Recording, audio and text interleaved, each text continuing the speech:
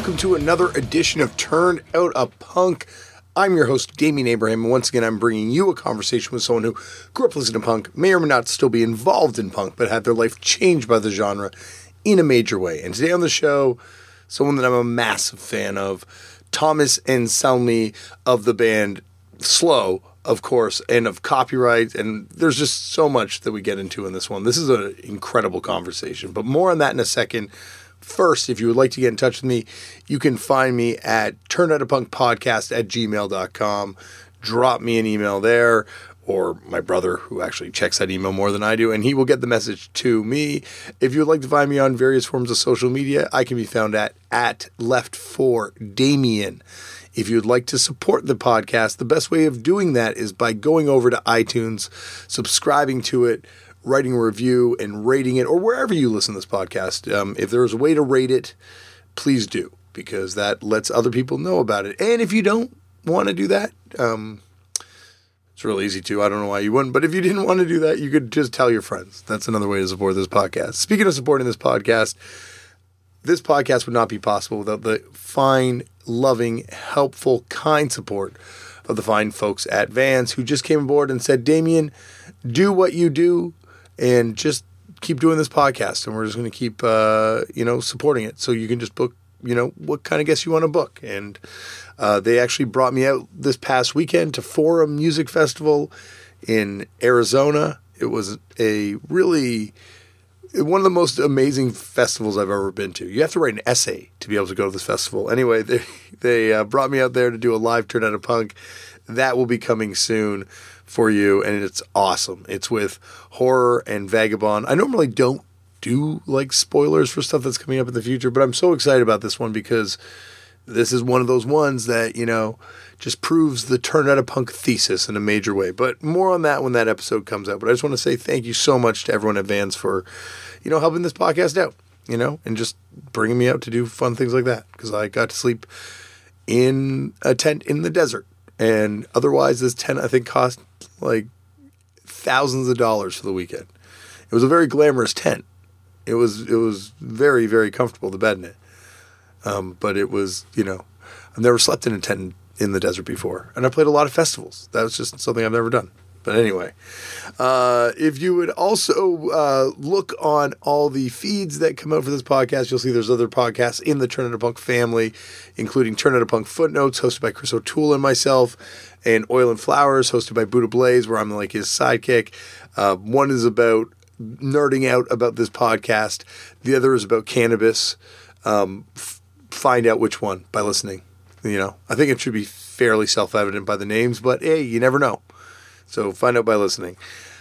Okay, on to today's show. Today on the show, we have someone who is, I say it in this episode, one that has written one of the great all-time songs. Slow were a band that was around for a really short period of time, but they had kind of an indelible effect on all of Canadian music. They're one of those bands that it has not been the same. But that is the name of the song, that still gets radio airplay to this day here. It's like one of our, big kind of alternative rock songs. And it's a great song. It's like an unbelievable song. And they have a lot of really cool songs. And so when the good friend Melanie Kay, shout out to Melanie Kay, she's responsible for a lot of great guests coming on the show over the years, and she's a good friend of mine too. But when Melanie said, hey, would you like to talk to Thomas Anselmi from Slow, I was like, absolutely. So we got a chance to sit down and talk, and now I had no idea where this was going to go. I was a fan of the band, and I knew he came out of punk rock, but I've never really, I think, had a guest on here who has a more kind of differing opinion from myself as to what makes punk and hardcore so great. For me, it's the fact that it tears down the wall between audience and performer. And for him, that's one of the worst things that it did, was tear down that wall. But you'll hear all about this in the podcast. The opinions expressed do not necessarily reflect Turned Out a Punks, of course, but it's an amazing conversation. He's someone who has a lot of really interesting opinions. There's a lot of amazing stuff in here. A lot of stuff that I never knew. A lot of funny stories. I'm not going to blather on because it's a really long podcast, so I'm going to let you listen to it. I guess the only other thing I have to add to tell you about is no, I don't got anything else. I think that's it for this week. I would like to apologize for my voice. It's from all the traveling this week. Oh, and also fucked up played a show on the subway platform, like the lower bay station, the haunted station. One time my producer from Much Music got attacked by a ghost down on that station. Anyway, fucked up played a show there. So that's why my voice is a little hoarse. And not because there was a ghost. I didn't see any ghosts this time around.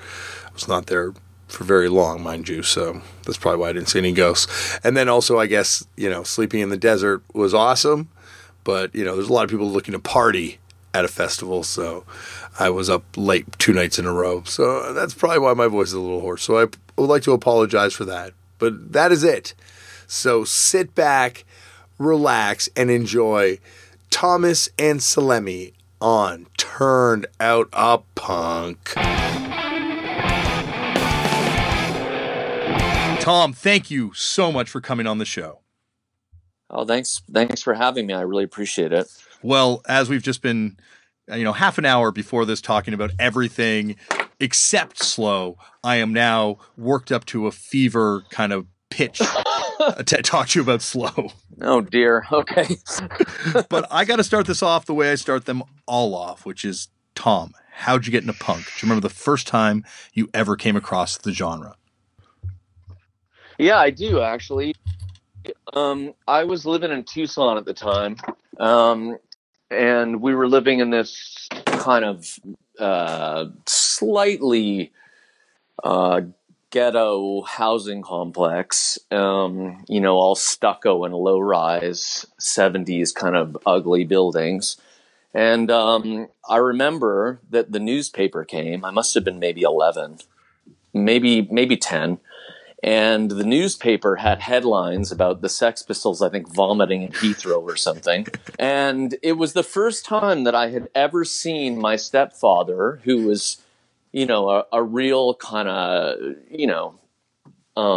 anti-establishment, cynical kind of guy that marched in the civil rights movement and, was like a, real product of the 60s kind of, but certainly not conservative in any way. Mm-hmm. And he was just disgusted, absolutely shocked and disgusted. And I immediately was like, okay, now what is this? What is this thing that can actually shock my stepdad and is offensive to him? And, I was like, kind of finally, like, here's something I'm interested in. And so then I guess that was, it must have been 70, well, I don't know, I guess maybe 77, And it took me, a couple of years before I ended up actually buying Nevermind the Bollocks and actually getting into punk rock. And that was really a product of living in Vancouver and being interested and then I started going to this record store called Quintessence that was like the record store attached to the label or the label that was attached to the record store, mm-hmm. which was, the label that put out like the first DOA records and Pointed Sticks, Subhumans, like everyone. Yeah. Yeah. So I started going in there quite a bit, and Grant McDonough, who was the guy that ended up starting Zulu Records, was just a kid that worked there, and that was in the day when, a lot of the records that you bought, if they weren't on the radio, which none of this stuff was, then it would just get recommended to you by someone, So I bought a lot of records just on his recommendation. Before you moved to Vancouver, back when you were in Tucson even, were you into rock and roll already by the time you heard about the Sex Pistols? No, I was just, most of my musical stuff came from just what I grew up on. My parents had good taste in music, so yeah. You know what I mean? It was kind of like the Beatles, the Stones, the band, like all that stuff. It's like, punk rock was the first music that was kind of like my music, Mm-hmm. Mm-hmm. What was the first concert you went to? It doesn't have to be the punk concert, but like just first concert. I think that the first concert I went to was Van Halen, Women and Children First Tour. That's a good tour. Yeah. Yeah, that was good. And was that when you were still in Arizona? Or was that by the time you got to Vancouver? No, that was in Vancouver. Yeah. At the Coliseum. And so what drew you to Quintessence? Like, were you buying records at other places and did you hear about it, or like, how did you find out about that store? I think that I think that I bought Never Mind the Bollocks downtown, and I think that I found out that that Quintessence specialized in punk from someone. So then I went there, and I started hanging out there quite a bit. Actually, like I would just go there, for an hour or two, talk to Grant, find out what was up. I was, pretty thirsty for knowledge. It's like sort of gets under your skin, right? It's like kind of punk is kind of a at that point especially was just a very kind of secret thing that really people didn't even understand what it was really, in school or whatever. So where did you kind of go? Actually, were there any kids in your school that did get at the time? Were you meeting other kids that were kind of getting into it? Yeah, but not too many, one or two. Yeah. The few and the proud. Yeah. And, and of course, it was kind of past the point where, spiky hair and, all that stuff was already kind of seeming ridiculous to me, as something to chase. You know what I mean? Yeah. I never really, there were a lot of cool kids that were really older. I remember being in grade 7.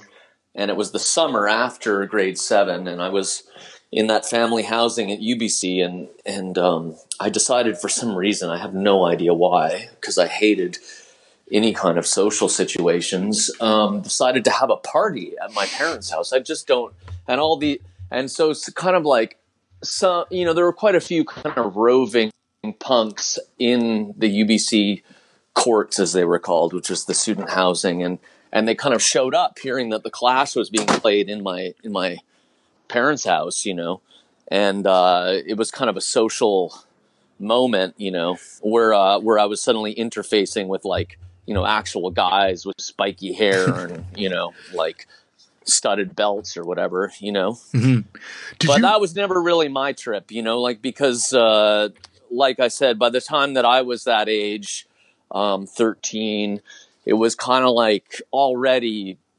there were a lot of guys, like guys that played in No Exit or East Van Halen or et cetera. They were growing their hair out. They were like kind of, it was a pretty early shift in Vancouver towards that thing where, which eventually is what kind of the whole grunge thing came out of, which was this kind of melding of hard rock and punk rock, Mm-hmm.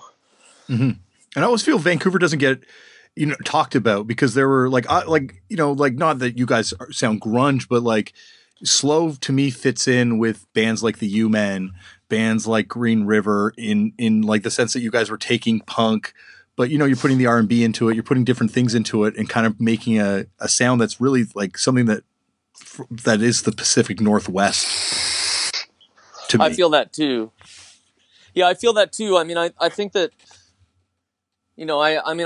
I've mentioned this a couple times because I always get asked about this, but it's just kind of like, it's really hard in perspective now because, of course, this has all been done a million times at this point, but it's really hard to kind of wrap your head around, this idea of kind of mixing, the music that got you beat up with the music of the people doing the beating, like it was actually very, not liked by anyone, not liked by the people that were actually into rock and not liked by the people that were into punk for the most part. Mm-hmm. Punk rock had become quite conservative by the time that Slow was playing. It was really like, it had become much more about community and much less about kind of, crowd consciousness. Do you know what I'm saying? It became much more kind of about this idea that, you're a punk, I'm a punk, I made this fanzine, we're trading, we're doing this. It's like much more like a social thing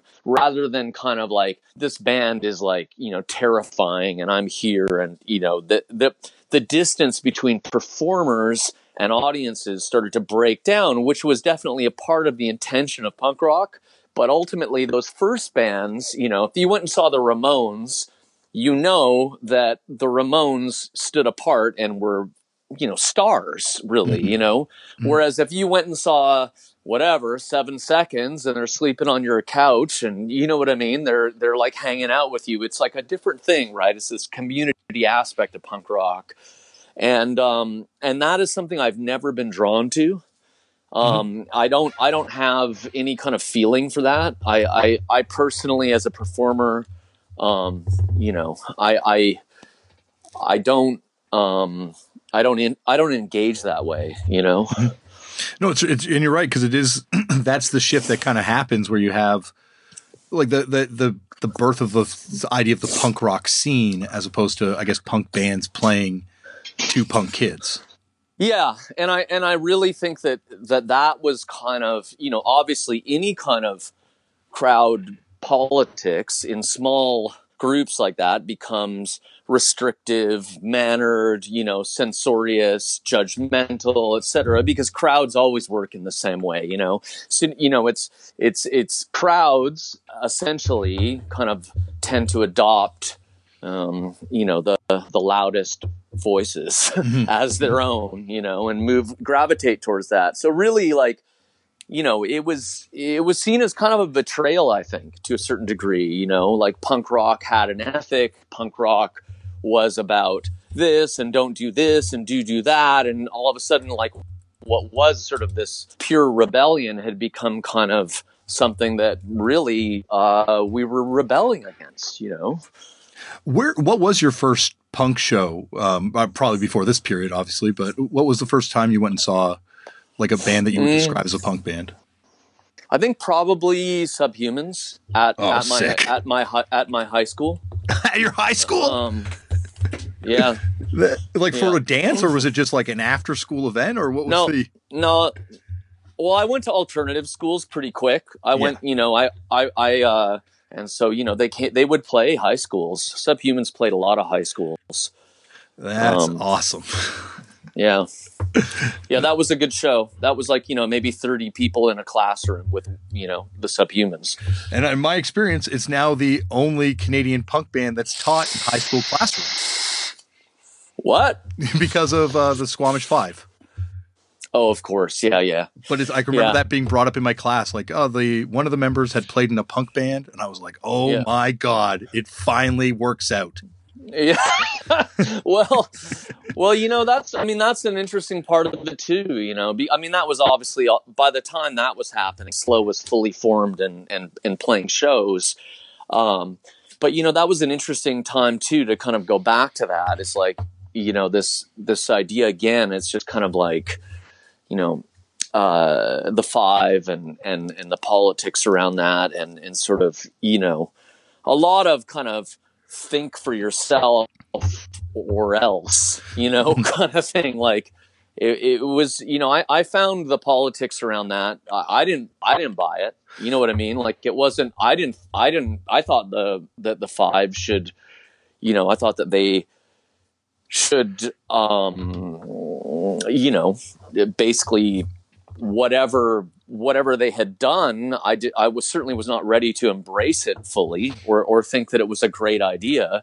And that was a big deal in Vancouver. That was, things became highly politically charged and our band was just so much not that because, for me, I felt that Slow was kind of in an opportunity because it was at a point when suddenly the mainstream was starting to look at this idea of like, oh, it's like college rock or it's like indie rock or what, I don't think it was called that yet. Alternative rock, and we were suddenly playing in weird mainstream situations and, and my way of dealing with that was just basically to try and fuck things up, you know, and that was my feeling of rebellion. You know what I mean? It wasn't, my feeling of rebellion was not based on any kind of dogma or ideology. You know, it's more just sort of like, I don't like what I'm seeing right now, and I'm going to try and go somewhere else, you know, in a performance, you know. Was that sort of, you know, because it seems like it's almost like a divide that you're describing comes at that point, right? Did it divide the scene in a way? Oh, definitely. You know, I think definitely, and I think that, you know, it's really hard to, you know, you read all this shit about Slow. It's like it's really hard to realize how totally unpopular we were for quite a number of shows. You know, people just did not know what to make of us at all. Mm-hmm. You know. Mm-hmm. When I guess had you like played bands back like when you were in high school? Were you starting to do music that early? Yeah, I was in a band when I was 13 called the Psychotic Dick Bites. And, whoa, that's a name. And it was kind of me and these three kind of long-haired dudes. It was very kind of Stooges in the way that it looked, because everybody was like, you know, I went to this alternative school called University Hill. It was kind of on the way out of being an alternative school, but it had like, you know, murals of like, you know, Janis Joplin and Hendrix in the halls, and it was like a hippie school, you know. Yeah. So, you know, I had some hippies playing with me, and you know, it was kind of this punk band kind of, but you know, there just weren't enough punk kids to get to play, you know, so it was kind of, I just took what I could get and got on stage. And afterwards, after we played, the gym teacher, whose name was Hank Liff, held me up against these lockers by my throat, you know, above, you know, with my feet literally dangling, and looked up into my face. His face was beet red, you know, had this sort of large, you know, countenance, big fat face with like, you know, a giant kind of Viking beard, and said to me, "That's the most disgusting thing I've ever seen in my entire life." And I was just like, wow, this is fucking great. I always hated this guy, and look at, I'm finally in control. This guy cannot handle it, you know. So I felt that, you know, I felt that power, you know. I was going to say, like, gym teachers, even at an alternative school, always seem of a type. Oh yeah, yeah, definitely. Did you guys play out beyond that one show? No, man. And the fucked up thing is that the Psychotic Dick Bites after that show, because we played with East Van Halen, and this band, the Droogs, and then this other band, Missing Children, that actually Christian, that plays guitar and Slow, was the singer of. And they had this song, I remember, that was like, it was like, "Your children are missing, where have they gone? Perhaps you'll find them down in the bog." It was like, it was because of Olson, right? Clifford Olson was killing all these kids. He still hadn't been caught. Yeah. Everyone knew there was a child killer at large. And, you know, no one was allowed out after dark. And anyway, that brings me to my next point, which was that we got offered this show downtown, you know, after that. I think it was with East Van Halen or something. And my mom wouldn't let me out of the house because of Clifford Olson. And what happened is that Jello Biafra came to that show, actually. And I would have been playing for Jello Biafra at 13, but that's not what happened. What happened is that Clifford Olson ruined it for everyone. Wow. Yeah, you guys could have been signed to AT. Maybe. I don't even know if that was a real label at that point. But yeah, that was like, you know, that was 13, so I guess that was 1980. That's well, not awesome, because unfortunately you couldn't play that show, but wow. Yeah. But actually, I've wanted to know, because you brought them up before when you brought up No Exit. Who were East Van Halen? I've never heard of that band.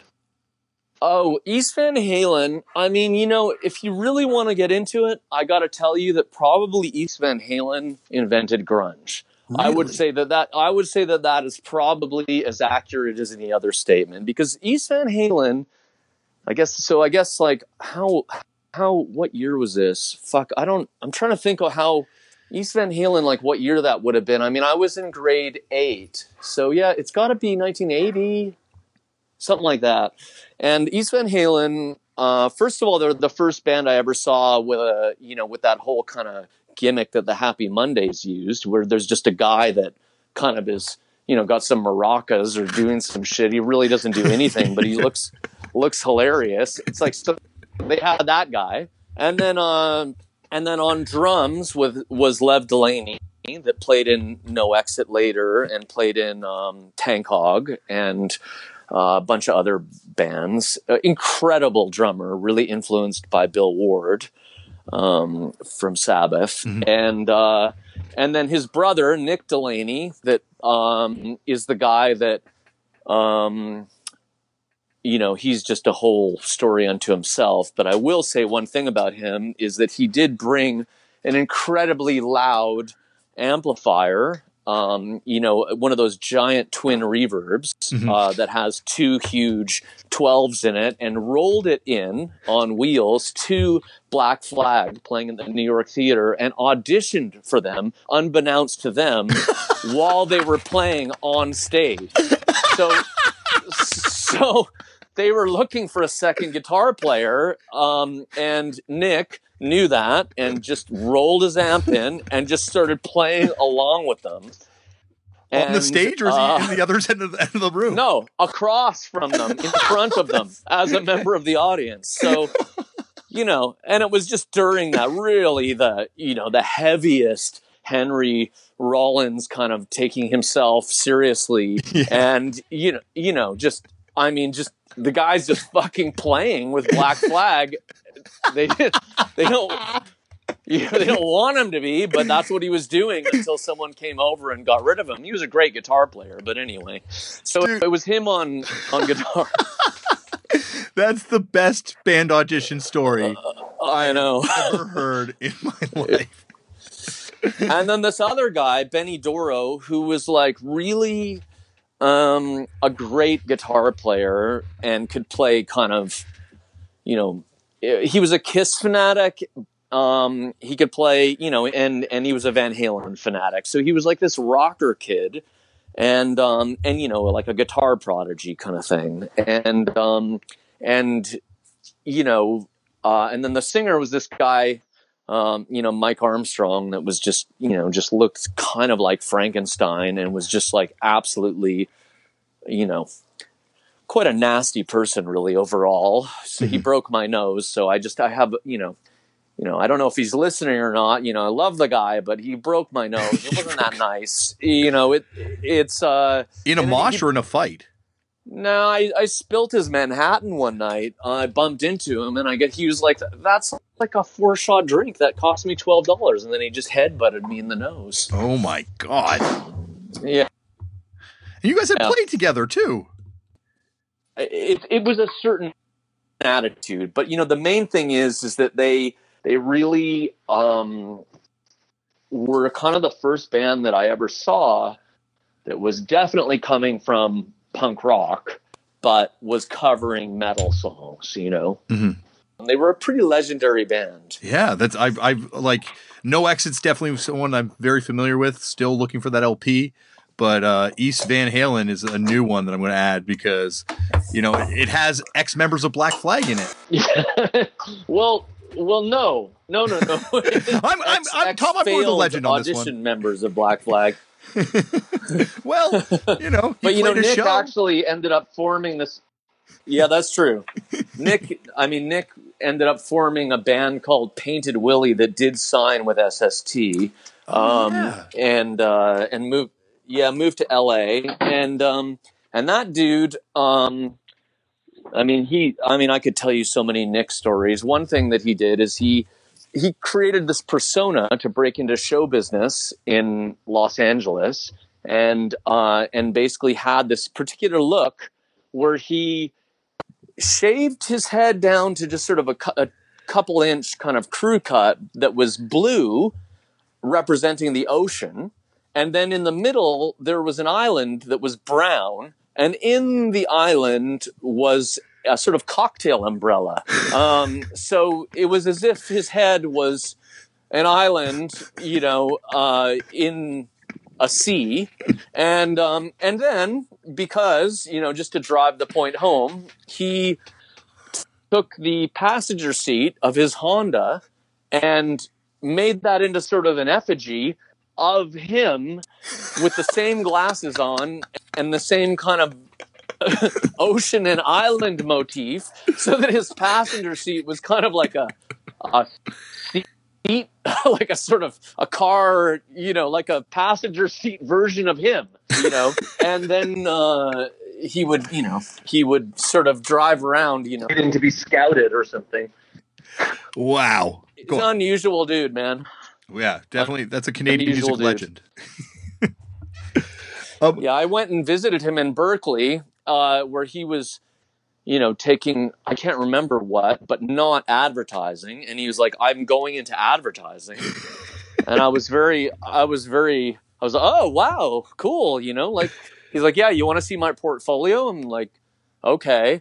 And it's all these like sort of crayoned drawings of like toothpaste and like different products with like, it looked like it had been made by a 5-year-old. I was like, but Nick, it's like, this stuff looks like it was done by a child. He's like, yeah, but it's ideas. It's like, what's your idea? It's like toothpaste makes your teeth white. And it's like a picture, sort of hand Crayola drawing of a toothpaste tube, it's like someone smiling, like a sort of, stick figure. Yeah. Yeah. Very, very crazy dude. Very funny. I just could go on and on. But anyway, he could play the theme from Popeye perfectly on guitar. So that was something that he would do. And I mean, like, a full on kind of like, finger style version of the Popeye theme song. So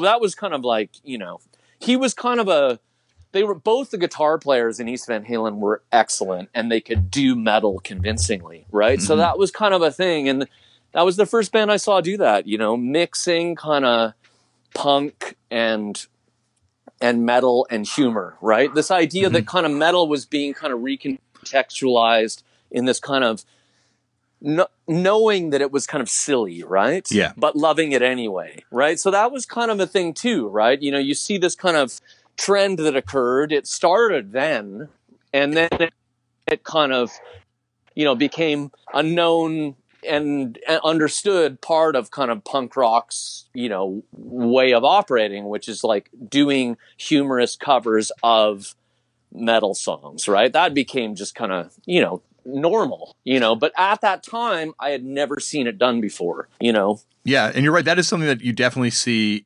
come out of that. Well, what would become the grunge scene? Like you see it, but with the Kiss tribute album that CZ Records did, or the Melvins with those Kiss covers, or like the Alice Cooper tribute 7-inch even on Sub Pop. Not that Alice Cooper was metal, but like that. No, but exactly. But still, but you're right though. Alice Cooper, like, no, it's not metal, and it's obvious to see the connection. But at that time, it was not understood that Alice Cooper was kind of delving into the same, or was even an influence. Like Alice Cooper was a fucking influence on punk. It's not really acknowledged that much, but he certainly was. You know. Mm-hmm. But yeah, you're right. At the time, it was like, it's 80s Alice Cooper. We're not love it to death anymore. So right. It was, it's like, it is that sort of recontextualizing of rock cliches, I guess. Totally. Yeah, exactly. So where did you kind of go once, obviously you can't play the second show. Actually, before we get to that, what were some of the other bands that were jumping out to you? We talked about No Exit and Subhumans. Were you into DOA or the Pointed Sticks or any of those? I mean, the Pointed Sticks, I actually missed them. I loved the Pointed Sticks. I loved the first singles. I owned them. What about like? But DOA I saw many times. Once with the great lineup, or the greatest lineup, and many times after that. I never saw them as a 3-piece, but I saw them once with Dave playing guitar and Chuck and Randy. It's DOA. It's the first 2 records, obviously, really up till War on 45, DOA made some very classic records, but really, it's kind of impossible to overemphasize how great they really were live. They really at that time were just absolutely astonishing live, and and I saw the Ramones then too. DOA could hold up, with anyone really. They were touring constantly. They were just a great band live. I don't think anyone was so concerned with record making the way that I became concerned with it. Do you know what I mean? At that time, it was much more a question of really what it is now. It's just, this is a snapshot of the show. You know? Yeah, so it's to get you out to the concert. Yeah. It's funny because you hear that, like, it's come on this podcast many times. Like, anyone that saw DOA at that time period is like, they were the band live. Like, no one could touch them. Yeah, they were. And it's funny because you hear about, Black Flag obviously has that reputation for being the road band and the road warrior band. But you do hear about them having the off night here and there. I've never heard about DOA having an off night during that period. I never saw any off nights, but I'll tell you something that really DOA invented it. Even even the guys in Black Flag will say that, like DOA were the first people in North America to get in a fucking van and just start sleeping on people's couches and playing whatever shows they could get. I mean, it was a very, very revolutionary idea, putting out independent records, getting, doing this whole DIY circuit. And of course, that's what led to that thing that we were talking about earlier, which is community. This idea is like, hey, if the band's staying at your house, no heroes, all that shit, right? It's like, it's kind of like, it's that idea, right, of the breakdown of the distance between the artist and the crowd, and I think that-that's kind of coming up in a different way now, as community marketing is kind of in a way the most grassroots marketing, whatever. It's kind of in a way as a if you consider marketing as whatever, let's just pretend for a second it's kind of it's the lowest form of marketing. It's like kind of like, hey, you want to come to this thing? Your friends are coming. We're your friends. Let's all get together. Like, that's a different thing. That's not really show business. You know what I mean? Yeah. And I think that bands more and more are getting back into that in much the same way that punk rock became that out of necessity, right? Because it's a way of getting people to care, as opposed to something like that is, whatever, like Rihanna. It's like, why do I like Rihanna? Well, it's been, I've been, blasted with it. I'm looking at it. I'm seeing it everywhere. I'm buying into it. It's an icon. I believe in it. It's a sort of a different mentality than I'm friends with it. You know what I mean? Yeah. Well, I guess it's like, well, it's you have that. It's like you said, that's the showbiz. Like, the idea that you're presenting someone a complete entertainment package versus almost like an obligation hang. Yeah, exactly. So, I mean, but that being said, it's like, DOA certainly brought the showbiz. They put on a great show. I remember I was a kid. I mean, this was in that same summer, the summer after grade 7 and before grade 8. I just got out of elementary school and I was obsessed with the Ramones, and they were playing at the Student Union Ballroom, and it was No Minors. And I went there and I just hung out in front of the place, and I just looked, and suddenly I saw the Ramones, and each one of them had this, beautiful woman with them. They literally were walking up as if they were like, you know, in a scene in Rock and Roll High School. Look, you know, in formation with like hot chicks, the fucking weirdest looking dudes you ever saw. And I'm like, I couldn't even talk. I could not even talk. I was like there to see them. I was there to try and, you know, I don't know, have some contact with these, you know, this band that was really, you know, a star thing for me. You know, I was in love with this band, and there they were, you know, I could not even talk, you know, it just took my breath away, you know? Mm-hmm. And they, you know, and you're right. There is that showbiz thing. They were all dressing the same. Yeah. You know, it's not like they were, you know, they all had different bands before that. They weren't dressing like that in their old bands. Like it was very, very much like they were presenting you a complete package in the same way that Kiss was. Right, exactly. And the thing is that that's kind of part of, you know, earlier when I was talking conservativeness of punk rock as it had become, you know, it was really like, you know, people were really motivated towards this kind of idea of authenticity, or like, you're just a normal person. I'm just a normal person. There's no heroes. There's no stars. It's just us, you know, it's like, but it's like, you know, the Sex Pistols said that shit, but they sure as hell didn't mean it. Like, look at them. You know what I mean? That's not true, you know? And, you know, at the end of the day, it's like, you know, you really don't want to watch someone that's just some ordinary person on stage. Like, who the hell wants that? You know, it's like, that's not what I paid money for. I paid money to lose myself and see someone that is larger than life, or doing something, you know, expressing something that is not usually expressed, right? I think, though, there is a place. It's almost like, though, now you do have where people do want that, you know, not for every entertainer they want, but people do want that surprise, like just that normal person who gets up on stage and kills it at karaoke. You know, like that's what American Idol is, I guess. Totally. And I think American Idol is, you know, American Idol's you're right. That's a real reflection of our contemporary world where, you know, but really ultimately American Idol is kind of, you know, it's about seeing the machinations of the star system. Mm-hmm. It's about kind of, you know, just like reality television in general seems to be kind of, you know, demystifying many, many avenues of living, even pawn shops, you know. I somehow think they're still putting a little bit of Hollywood sheen on those pawn shop shows. Yeah. Well, it's all part of the same thing, you know. It's like by seeing the machinations of the star system, somehow it actually makes the star system seem even more, you know, otherworldly, you know? Yeah. No, I think until Pawn Stars has one of the guys pull a gun on one of the patrons, it's still kind of skirting that line of reality a little bit. See, that's why you're in TV and I'm just fucking out here languishing, you know? Well, that's, believe me, they get me on that show, it's going to get a little more realistic. But so back to kind of your journey.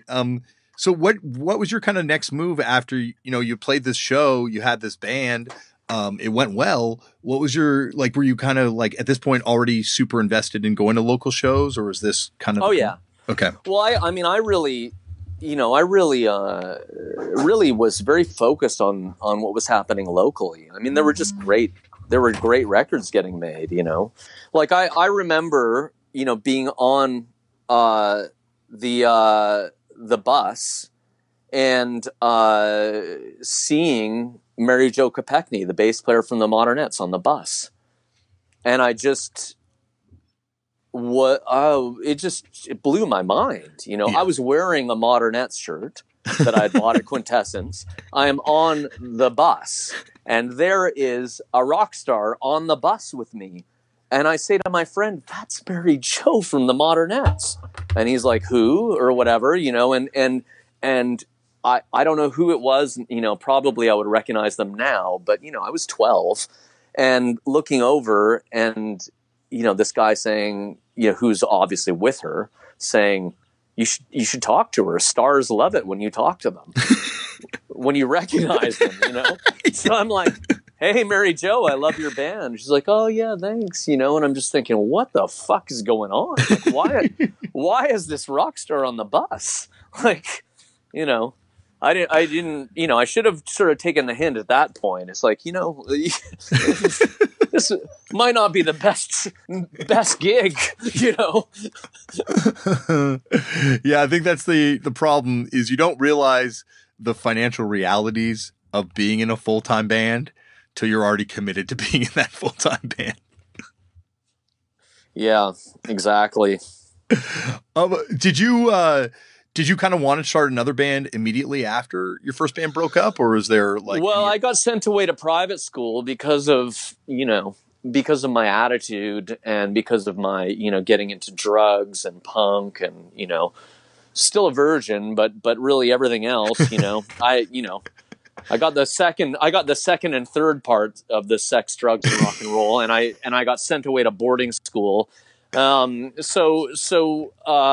went to private school where I met actually Pete Bourne, who became the drummer in Circle C, Copyright, and also Tom Pitts, who became the singer in a band called Short Dogs Grow. And we, in San Francisco later, kind of a, part of that whole kind of Soul Asylum grungy thing that was going on, but before Soul Asylum became a huge band or whatever.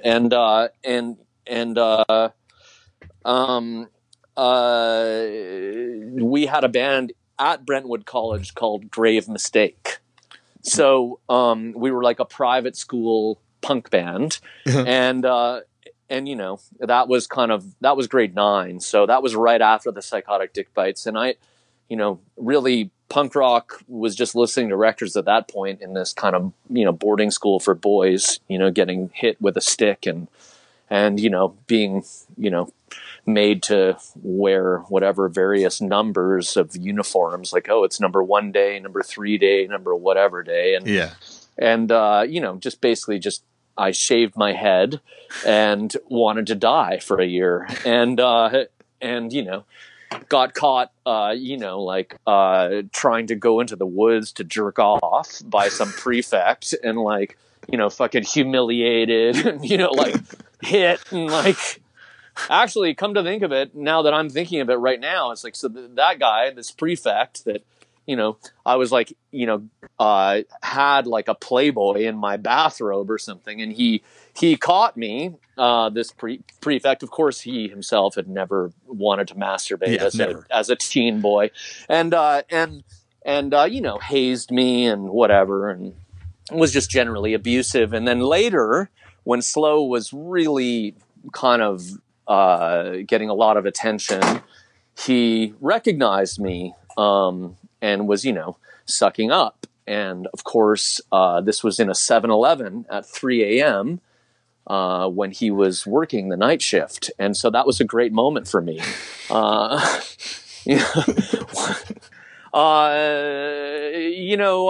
had that band and, we went, actually, I organized a field trip, if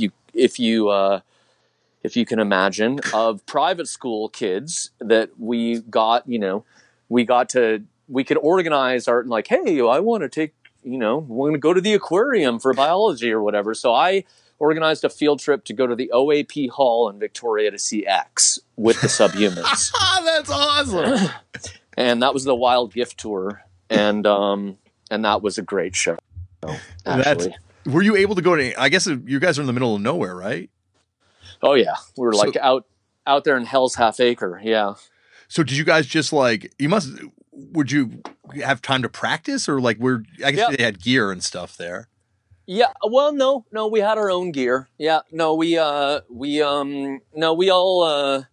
practiced there quite regularly. Yeah. It was kind of like it was a great respite from the pressures of a boarding school environment. Not a pleasant place to be when you have the temperament that I do. I don't like being told what to do. I don't like having to do things. I just like to do whatever the fuck I want. Yeah. And even more so at that point. So what did this band kind of sound like? Like a punk band, like a pretty melodic punk band. Pretty straightforward punk. Yeah. We all wrote songs and yeah. Did you guys record it all? There are some actual cassettes. Yeah. There's a cassette. There's a really funny cassette where this guy that later became quite a famous opera singer, who was Pete Bourne's cousin, comes in and he says, "That sounded really great, guys." And I hear this little voice that's mine just go, "Do you really think so?" It's like really, really funny, actually. That's awesome. Did you guys did the tape come out? Did you release it, or is it just for yourselves? No, God, no. Yeah. No, it's not releasable. It was like, quite awful, actually, to be honest. Well, I got to hear this because you're I'll selling send me it to on you, man. I would love to. It's terrible. Yeah, I'll send it to you. Yeah, I'll find it. Yeah. I like all types of punk, good and terrible. So I'm sure I can find a place in my heart for it. Maybe. We'll see. Did the Psychotic Dick Bites record at all? No. And what was the vibe of that band? That was pretty... I mean, it was kind of random, like when it doesn't really matter what you want your vibe to be when you're, doing something at that level. It's just kind of whatever you can do is what it is, Yeah. Obviously, definitely it had a, it was kind of like Sex Pistols, Ramones influenced, but, with stupid lyrics. Like, we had a song called Killer Bees, about the killer bee threat, that sort of thing. It had a humorous element to it, definitely. And so when you kind of finished up this year at the school, did you kind of hit Vancouver again with a vengeance, or is it kind of slower to get back into the scene? I mean, there was nothing to avenge, man. I was not like a player at all in Vancouver. Like, just, I was like a nerd that kind of was, I had some friends that were doing stuff, but grade 10 is, I guess, when I came back to Vancouver. And then I went to an alternative school that a lot of pretty cool kids went. One of them became my girlfriend later, and she was Dave Gregg's girlfriend at that time, and from DOA. And that was this woman, Justine, who became, a really long-term girlfriend, and who I was just kind of madly in love with from day one. But, we were just friends for a long time. And so I met her, and then through her, I met a lot of kind of, the in crowd, let's put it that way, as Slow started to actually become a thing, she's the girl that Confidential by the Modernettes was written about. She's also the girl that 13 by DOA was written about. So she definitely was a muse for many, musicians in Vancouver. And a really amazing girl. And she kind of, in a lot of ways, became an influence on me in the sense of, I was reading a lot, but she was really into literature, and, she was really into rock too, also. So that was a big thing too. She was really into the Rolling Stones. She was really into the Stooges, and of course she lived with Dave Gregg, and Dave Gregg is, was, a full on kind of rock encyclopedia, and had a massive record collection. So when I became friends with her, I was hanging around over there quite a lot. And that's kind of one of the first times that I saw that kind of thing that I was describing, where really you see more like the history of where it got to, how it got there. Like the Stooges, oh, I get it. Alice Cooper, oh, the Stones, like, oh, garage rock. And then, getting into like, I mean, Dave was a Hendrix fanatic, like getting into kind of just seeing music in a less kind of stringent way, like that it's all about punk, all about new wave, and just realizing like, no, this is a part of something that is bigger than that, Mm-hmm. Yeah. Mm-hmm. So that's, from there, you've mentioned Slow was kind of forming at the same time. How did Slow begin to come together? Well, Slow, Christian and I kind of had been playing with a few different other people. It was Christian and I from the very beginning. But we have a rhythm section, and we had played with Pete and Eric that actually, were in Circle C, but they, Pete went back to Toronto. Like, this was actually Pete, like I said, I met him in boarding school, and actually the band that became Copywriter Circle C did our first show before any slow show. We played New Year's Eve of, maybe I was 15, I had no idea. Yeah. So actually, even that song Against the Glass was a song from that. Oh. So, but we just, Pete had moved back to Toronto, and Christian had known Terry and Ham from elementary school. So we just jammed with them one day, and then I heard it. I heard okay, these guys sounded. They really, they were into The Who and Alice Cooper, and they were really into that kind of flashy bass and drums. Really, kind of hard rock, and it just worked. It worked right away. It felt good. And so, what were the early shows like? Then you mentioned no one liked you guys. At first, what was also, I mean, I was just very, I was a very confrontational singer at that point. I really wanted to I was really into, Black Flag, Leaving, Johnny Lydon, Iggy, those were my heroes. I was not looking to make friends, I was looking to make enemies, actually, so that also is sort of an interesting aspect of things. Was the band was actually probably in some ways, maybe, in some ways garnered a lot of attention, but in some ways perhaps was held back by the fact that I was such a kind of confrontational person as a performer at that point, You mentioned earlier that you were kind of a socially awkward kid and you avoided social situations, which sounds very familiar to me. And then to be that kind of confrontational singer, once again, sounds very familiar to me too. Yeah.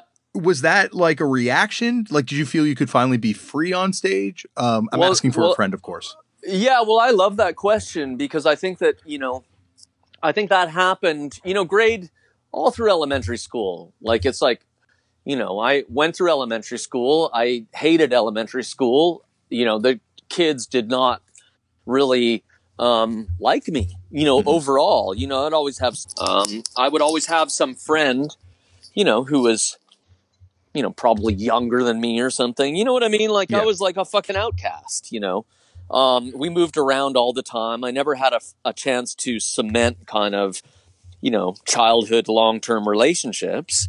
Not that I'm saying that was, well, whatever. The point is that I just really wasn't very socialized. I spent most of my time reading and listening to music, and, pretty quickly writing as well. So all through elementary school, it was kind of this lost cause of dreaming for social acceptance and, hoping that, I would be, brought into whatever the fuck people were doing at that time, what, I don't remember what kids do, but, that sort of stuff that everyone was doing, hoping a girl would like me, hoping, hoping I could just fucking cope, Yeah. And then in grade 8, when I discovered drugs and punk, which I, like I said, I discovered punk a little bit earlier, but basically when I discovered drugs and other people that were into punk, let's put it that way. Yeah. Well, then I realized suddenly, oh, wait, no, I don't actually never even wanted anything to do with those people. It's just, I just suddenly got the message, it's me against them, actually. And I don't have any interest in fitting in. In fact, I want to, fuck them up, I think this is, it sounds like I'm talking to myself about this in a conversation I've never had out loud because, I feel the exact same way. It's you're striving to become part of something and then all of a sudden you're why the fuck would I ever have wanted to be a part of that? Yeah. And it's exactly. And it's through this music. I didn't have the same experience with the drug aspect because it wasn't really, I guess, as pervasive in Toronto at the time in the punk scene. Was it pervasive in the punk scene at that point in Vancouver? You know, I mean, just it was, you know, like, yes, there were drugs around. I think that, you know, I personally was driven towards, you know, escape, you know, in general. So like, you know, for me, I think that drugs and alcohol kind of did something for me that they weren't necessarily doing for other people. Do you know what I mean? Yeah. So there's that, but then, you know, very quickly, actually, yeah, like, you know, and it's kind of a sordid tale because really, you know, what happened with drugs in Vancouver was really that it came from within the actual kind of upper echelons of the punk scene, you know, actually. And I don't know if you were aware of that or not, but, you know, there was you know, there was some high level drug dealing going on that was directly associated with, you know, DOA and, you know, and really just kind of the whole super leftist political scene, you know, which, you know, it's kind of fucked up, you know, when you think about that. But, you know, there was, in a lot of ways, the attitude I encountered, you know, around, you know, hard drugs, heroin, etc., that really began to take their toll on, you know, young people at that time was just, you know, hey, you know, we're free. We do whatever the fuck we want. Addiction is a fallacy, basically. You know, it's propaganda from the state, and you know, we should be allowed to do whatever we want. And so here, have this, you know, and actually that really was going on. And a lot of people got addicted to heroin, a lot, you know, and I can trace it back to that same source, you know. And so, yeah, it was heroin already at that point. Like it was. It was heroin sort of started to really get in there around 83, 84 into Vancouver, into the punk scene itself. Before that, I don't think so. But, you know, that came out of, well, whatever. I don't want to be a narc and end up in, you know. Yeah. Yeah. No, we don't have to name any names, but it's one of those things where it's a tragedy when you can kind of see where something that probably ruined, I don't know, hundreds of people's lives, now thousands, millions maybe, you know, can be kind of traced back to one person bringing it into a scene. It's I don't know, it's a special tragedy that way, it seems. Yeah, it's fucked up. Well, and it's also, punk was just like a marketing tool for that at the time. Like, obviously there were cautionary tales, but still, like, Sid Vicious, Johnny Thunders, like it's like, God, like all of New York pretty much at one point, you know. It's just kind of, it was in your face. It was thrown in your face. Yeah, that's definitely true. Where did you, you know, back to sort of more cheerier subjects, I guess. When Slow kind of started clicking with people, when did you find that happen? Like, had you guys put up the 7-inch by that point, or was it before that? No, it was definitely after that. Really? I think that. Oh, yeah. No, I think when the 7-inch came out, you know, I mean, don't get me wrong. I'm not saying everybody was just like, you know, leaving holding their noses all the time, but I'm just saying that some people loved it and some people hated it. It was like that, you know. And, you know, the 7-inch, which, you know, has been written about many times, you know, was rejected by CITR as sounding too rock, basically. Yeah. You know, and you know, it's college rock, punk rock, like there was just no real place for it. There was no kind of idea that was a thing, what we were doing, you know. Well, it's funny too, because that record comes out 85. It's like, I guess, Zulu Records too. Yeah. Yeah. And it's, you know, and I'm looking at this from geographically and temporally a distance, but it seems like that's the beginning of the new scene in Vancouver, like it just, or like this new crop of bands. Like we talked about the Quintessence and the Friends records and like, Subhumans and Point Sticks and stuff, that Modernettes, that's almost like, to me, it goes, that's like over. And then there's like this new scene that kind of emerges around. Yeah. Not really, man. I mean, let's be real. Like, I mean, like, those bands, those Quintessence and Friends bands, there was like many fucking great bands, right? Yeah. Many great records too, actually. I mean, like the Modernettes record is incredible. It's of course it's one of Bob Rock's first production gigs, right? So and all those young Canadian records too. Like, yeah, I totally forgot about those.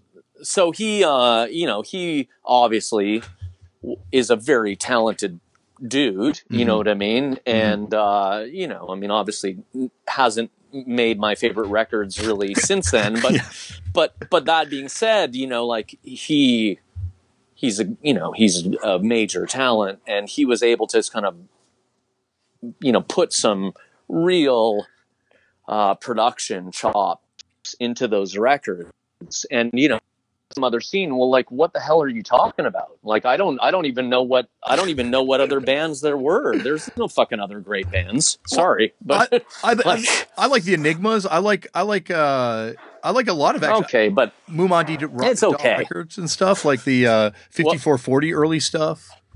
All right, well then you know what? It's like I'm not gonna go around dissing, Vancouver bands. But I'm just saying, like, those were classic records. The Modernettes record, the Pointed Sticks records, those were like actually like very, very relevant to what was going on internationally.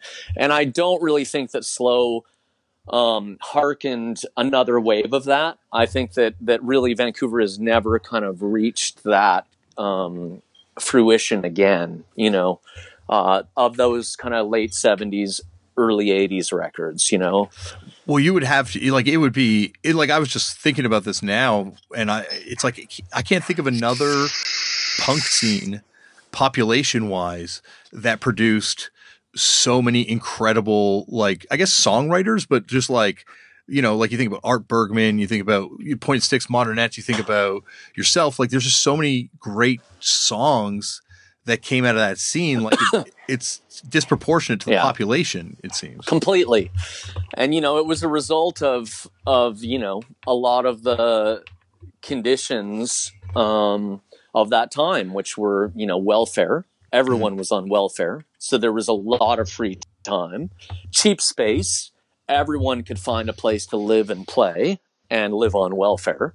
And then kind of a very, organic, creative, scene at that point of kind of openness and cross-pollination, I think that, as you destroy people's time, as they don't have time to do anything other than work, you're going to find that really affects things. And at that time, really, people didn't have to do anything they didn't want to, because the welfare system in Canada was so lax and it was so easy to get. And basically that covered your basic needs, and everything else was just kind of like whatever you could hustle, And I think that's a special set of circumstances in Vancouver, Yeah, because you don't, like, obviously, and I'm from Toronto, and you're definitely not going to catch me bad-mouthing the Toronto bands, but I can't think of who, I can't think of the same depth of songs, especially like on a songwriting level, that came out of here as there.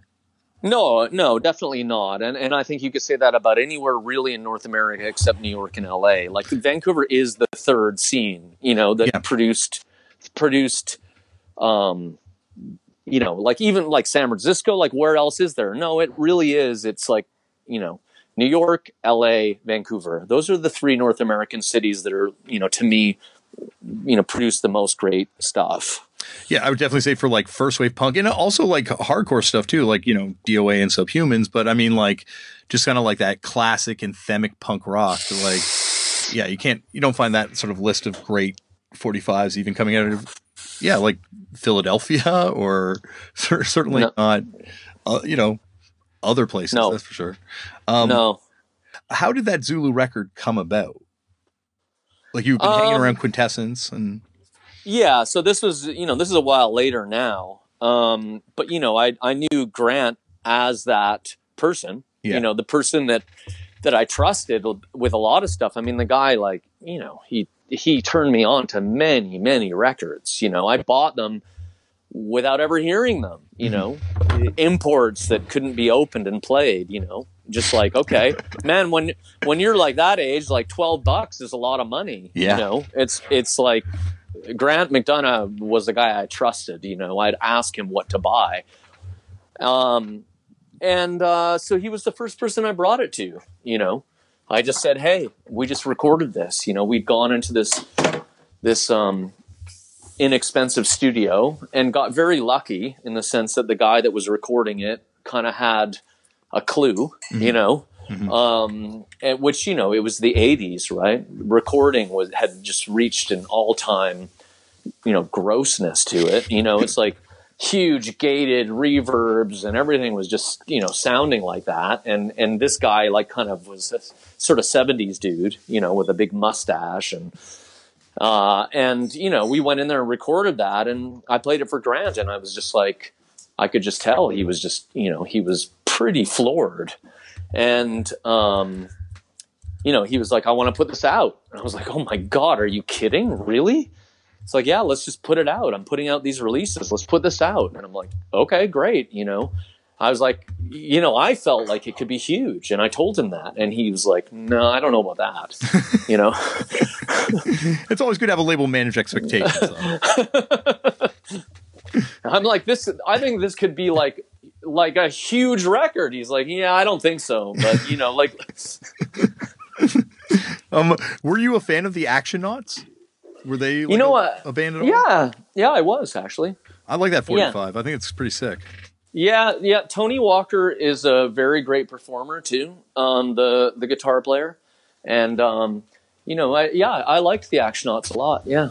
So were they like? Where were you guys kind of playing scene wise at this point? Like, what were the other bands kind of around you? Oh man, I mean, just whatever, just the whatever you could get. I guess it was like, who did we play with? Just weird stuff. The first gig we played was opening for Agent Orange. Okay. And I got that gig by begging, I just called up and started begging and they gave me the gig. Then, after that, it was kind of like, the Buddha at first, the Smiling Buddha we would play at quite a lot. And, that was the same kind of group of people that, had been in, No Exit, East Van Halen, etc. This kind of rock scene started to emerge. This other band, Sudden Impact. Sudden Impact? Not the Sudden Impact from here. A different Sudden Impact. Yeah. Oh, okay. Different Sudden Impact. What would they sound like? Very fucking great. Wow. They were really like a couple of guitar players, both dead now. One got killed by the cops in an illegal chokehold after they raided the grow op he was working at. Fuck. And then the other guy died of AIDS. He was actually closeted, but as it turned out later, he was gay. I didn't know until he was on his deathbed. But anyway, he was a great guy too. His name was Mike. And those two, basically, the first thing that happened with that band was the singer Mink died of an overdose. Wow. And that sort of sent a shockwave through our whole kind of scene because Mink was like this, really kind of a Greek god, like just an incredibly good looking macho kind of, front man of the old school. And then singing for these kind of, totally Ramones and Aerosmith obsessed wasters, and they were a really, really great band. And then this other band, Bad Attitude, unfortunate name, which was the guys, really most of kind of what later went on to form Tank Hog. And then just, other stuff like the Bill of Rights, Immoral Majority, I think maybe even were around at that time, or, you know, the Fits or something. I don't know. It was like we were playing with like a lot of hardcore bands, a lot of just whatever, you know. Mm-hmm. There was no scene to speak of until like all of us kind of like drug using, rock obsessed punks started kind of making our own scene, you know. And one of the places we started playing was this Chinese restaurant on Hastings Street upstairs, and I'm trying to remember the name of it, but anyway, it was like basically they didn't have a proper liquor license, so they had to have like a Chinese buffet every night, and it was just disgusting. I don't think they ever changed the food. They just left it, you know. It was like decoration. You were you know, if you ate it, you know, well, I never even ate it, and I mean, I was hungry. But I was gonna say, did you ever see anyone eating it, or is it just like a known I don't recall no-go? it. No, I don't recall ever seeing anyone eat any of it. But then you could play, right? Yeah. So there was kind of a scene up there. Yeah. You talked about that No Exit LP, the band a lot. They're one of those bands that now, because that record is one of the most valuable Canadian records of all time and, you know, super sought after, but they're like a band that no one talks about. It's almost like, you know, outside of record collecting circles, like an unknown kind of quantity. Well, I'll tell you something about that band, which is that, you know, the original record that came out is, you know, it is what it is. It's like, it's not a great record. But there was a moment in time when they were a great band. Unfortunately, that never got captured on record. So they went on, did they go on way longer, I guess, than that? Yeah. Oh, yeah. Okay. Yeah. And they became a really great band, which was, again, that guy, Lev Delaney, I was telling you about on drums, his brother, Nick Delaney, with the island on his head. Yes. That guy was on guitar. And then this guy Chunk on bass, and then Scruff, the singer, also played guitar, and they were just absolutely fantastic for about a year, like truly great. But I don't think it was ever captured, you know, on record. And so that guy, the drummer, is the guy that took over, because didn't the other drummer join Toxic Reasons? Or Yeah. The other drummer was Jimmy Joe. Yeah, he joined Toxic Reasons. Yeah. Man, it's like that totally another band that has that connection that shows, I guess, how important Vancouver is to like global punk and hardcore. Totally, yeah. We had talked earlier that there was a point where Slow clicked, you know, like people kind of got it. Was it after you guys found this venue to kind of build a little scene around?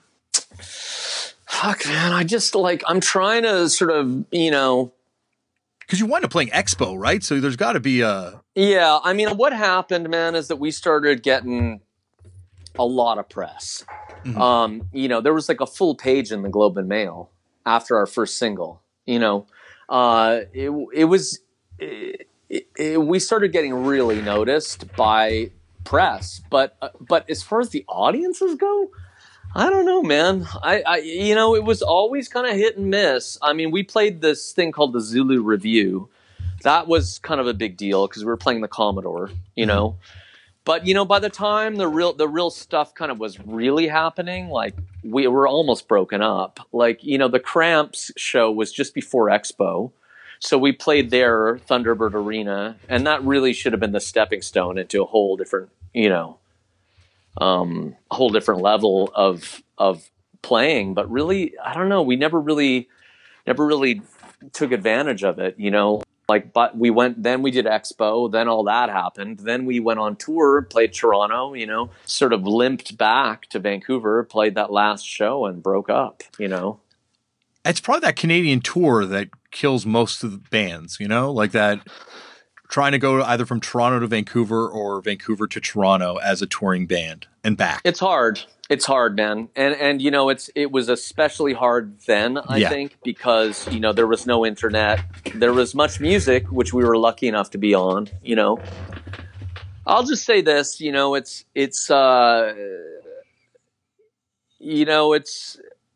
for me, I wanted to be taken seriously as an artist. You know, I felt like I had something to say, and I felt like this thing had kind of, you know, being the singer in this band is kind of like being a vessel where everyone can fucking say anything about you and, you know, be as disgusting as they want and talk to you in whatever way they want. And, you know, it's sort of like that was kind of what I put myself into. You know what I mean? And I got bored of it. You know, I got bored of people thinking they knew me, thinking they knew stuff about me, thinking that they were, you know, that they could rightfully judge me. And it was like, you know, that very uncomfortable position between kind of being part of a scene, which I was never part of, but, you know, and kind of being a celebrity. You know what I mean? It's like singing in a rock and roll band is a little bit of a toxic position, as I'm sure you know. It's like people really fucking project their most vile attributes onto you. You know? Yeah. And you know, you're asking for it, right? You're asking for it.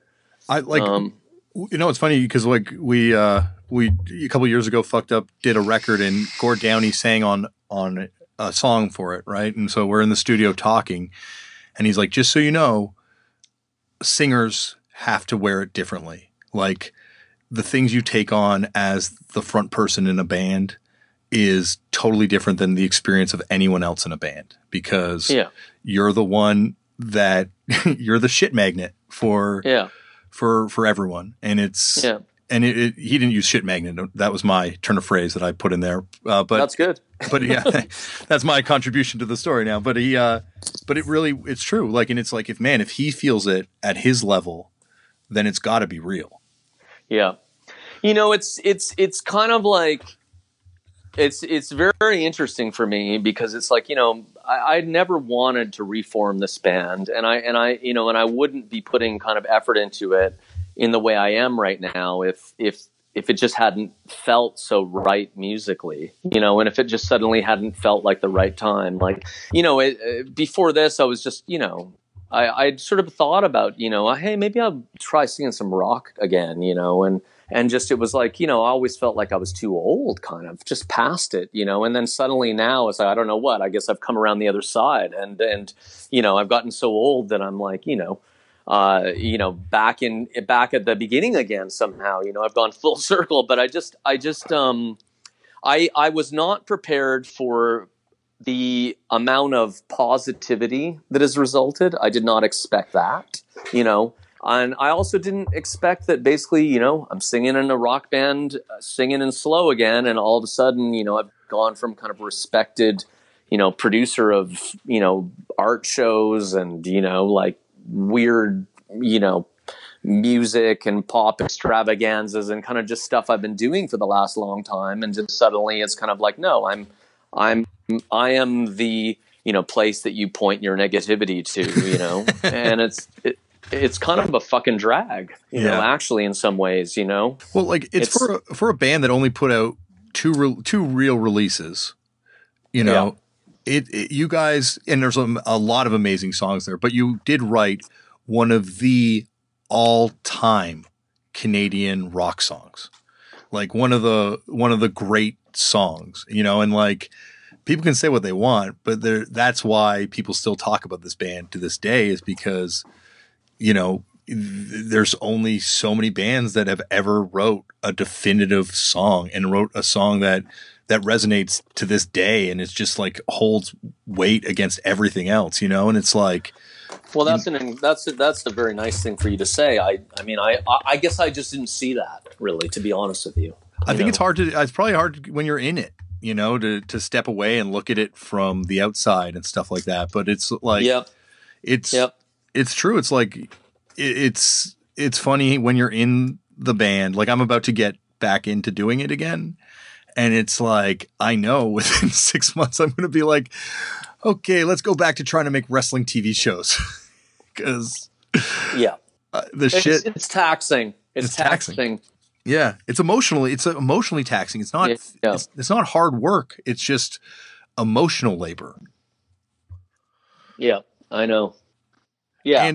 And the other, the last thing I want to get to before I let you go back and live your life after keeping you here for most of the morning in your time, what was the reaction like after Expo? Because like, obviously there was a lot of people, I'm sure, interested in your band, but I imagine there would have also been a lot of vitriol thrown at you from people that was their first exposure to you guys and what you were doing. And I was just wondering, what was that like kind of as like a young musician dealing with the repercussions or the fallout from Expo? Well, I mean, that's kind of what I was saying to you, right? Yeah. It's just kind of like, I mean, yeah, it's not like I didn't know what I was doing. But that being said, yeah, it was kind of like the results of it, yeah, it was a lot of negativity, a lot of it, not only from mainstream media, but also from, like, oh, my band was going to play. I mean, there were 10 bands canceled, I mean, a lot of these bands, like, obviously, like, we were getting criticized for playing, kind of called out for that. Right. So there was like, I mean, no one knew what we were going to do, but that definitely informed our decision to play, was just, the fact that we just felt, I felt like that, we could do a lot more damage playing than not playing, and, it's really hard to kind of, really realize how, I mean, Trump now gives you a little bit of an indication of kind of that kind of a thing, but it's these guys that put on Expo, Bill Bennett and Jimmy Pattison and all these fucking guys, like, they just represented, like, Bill Vanderzam, like, these guys were just like, I mean, they were like real flim-flam, just absolutely fake, counterfeit. They were turning these kind of like, Hastings Street trick rooms into like cubicles for tourists to stay in, and meanwhile, just like, the poor are just basically ending up on the street, Yeah. And so, that was why people weren't playing it. And then you had all these people that just really didn't give a fuck about any of that, and just were trying to kind of, or maybe they did give a fuck, but they just didn't really see the connection towards them playing Expo, right? Yeah. And those people that all played, I mean, they were kind of unhappy. They weren't getting the $1,000.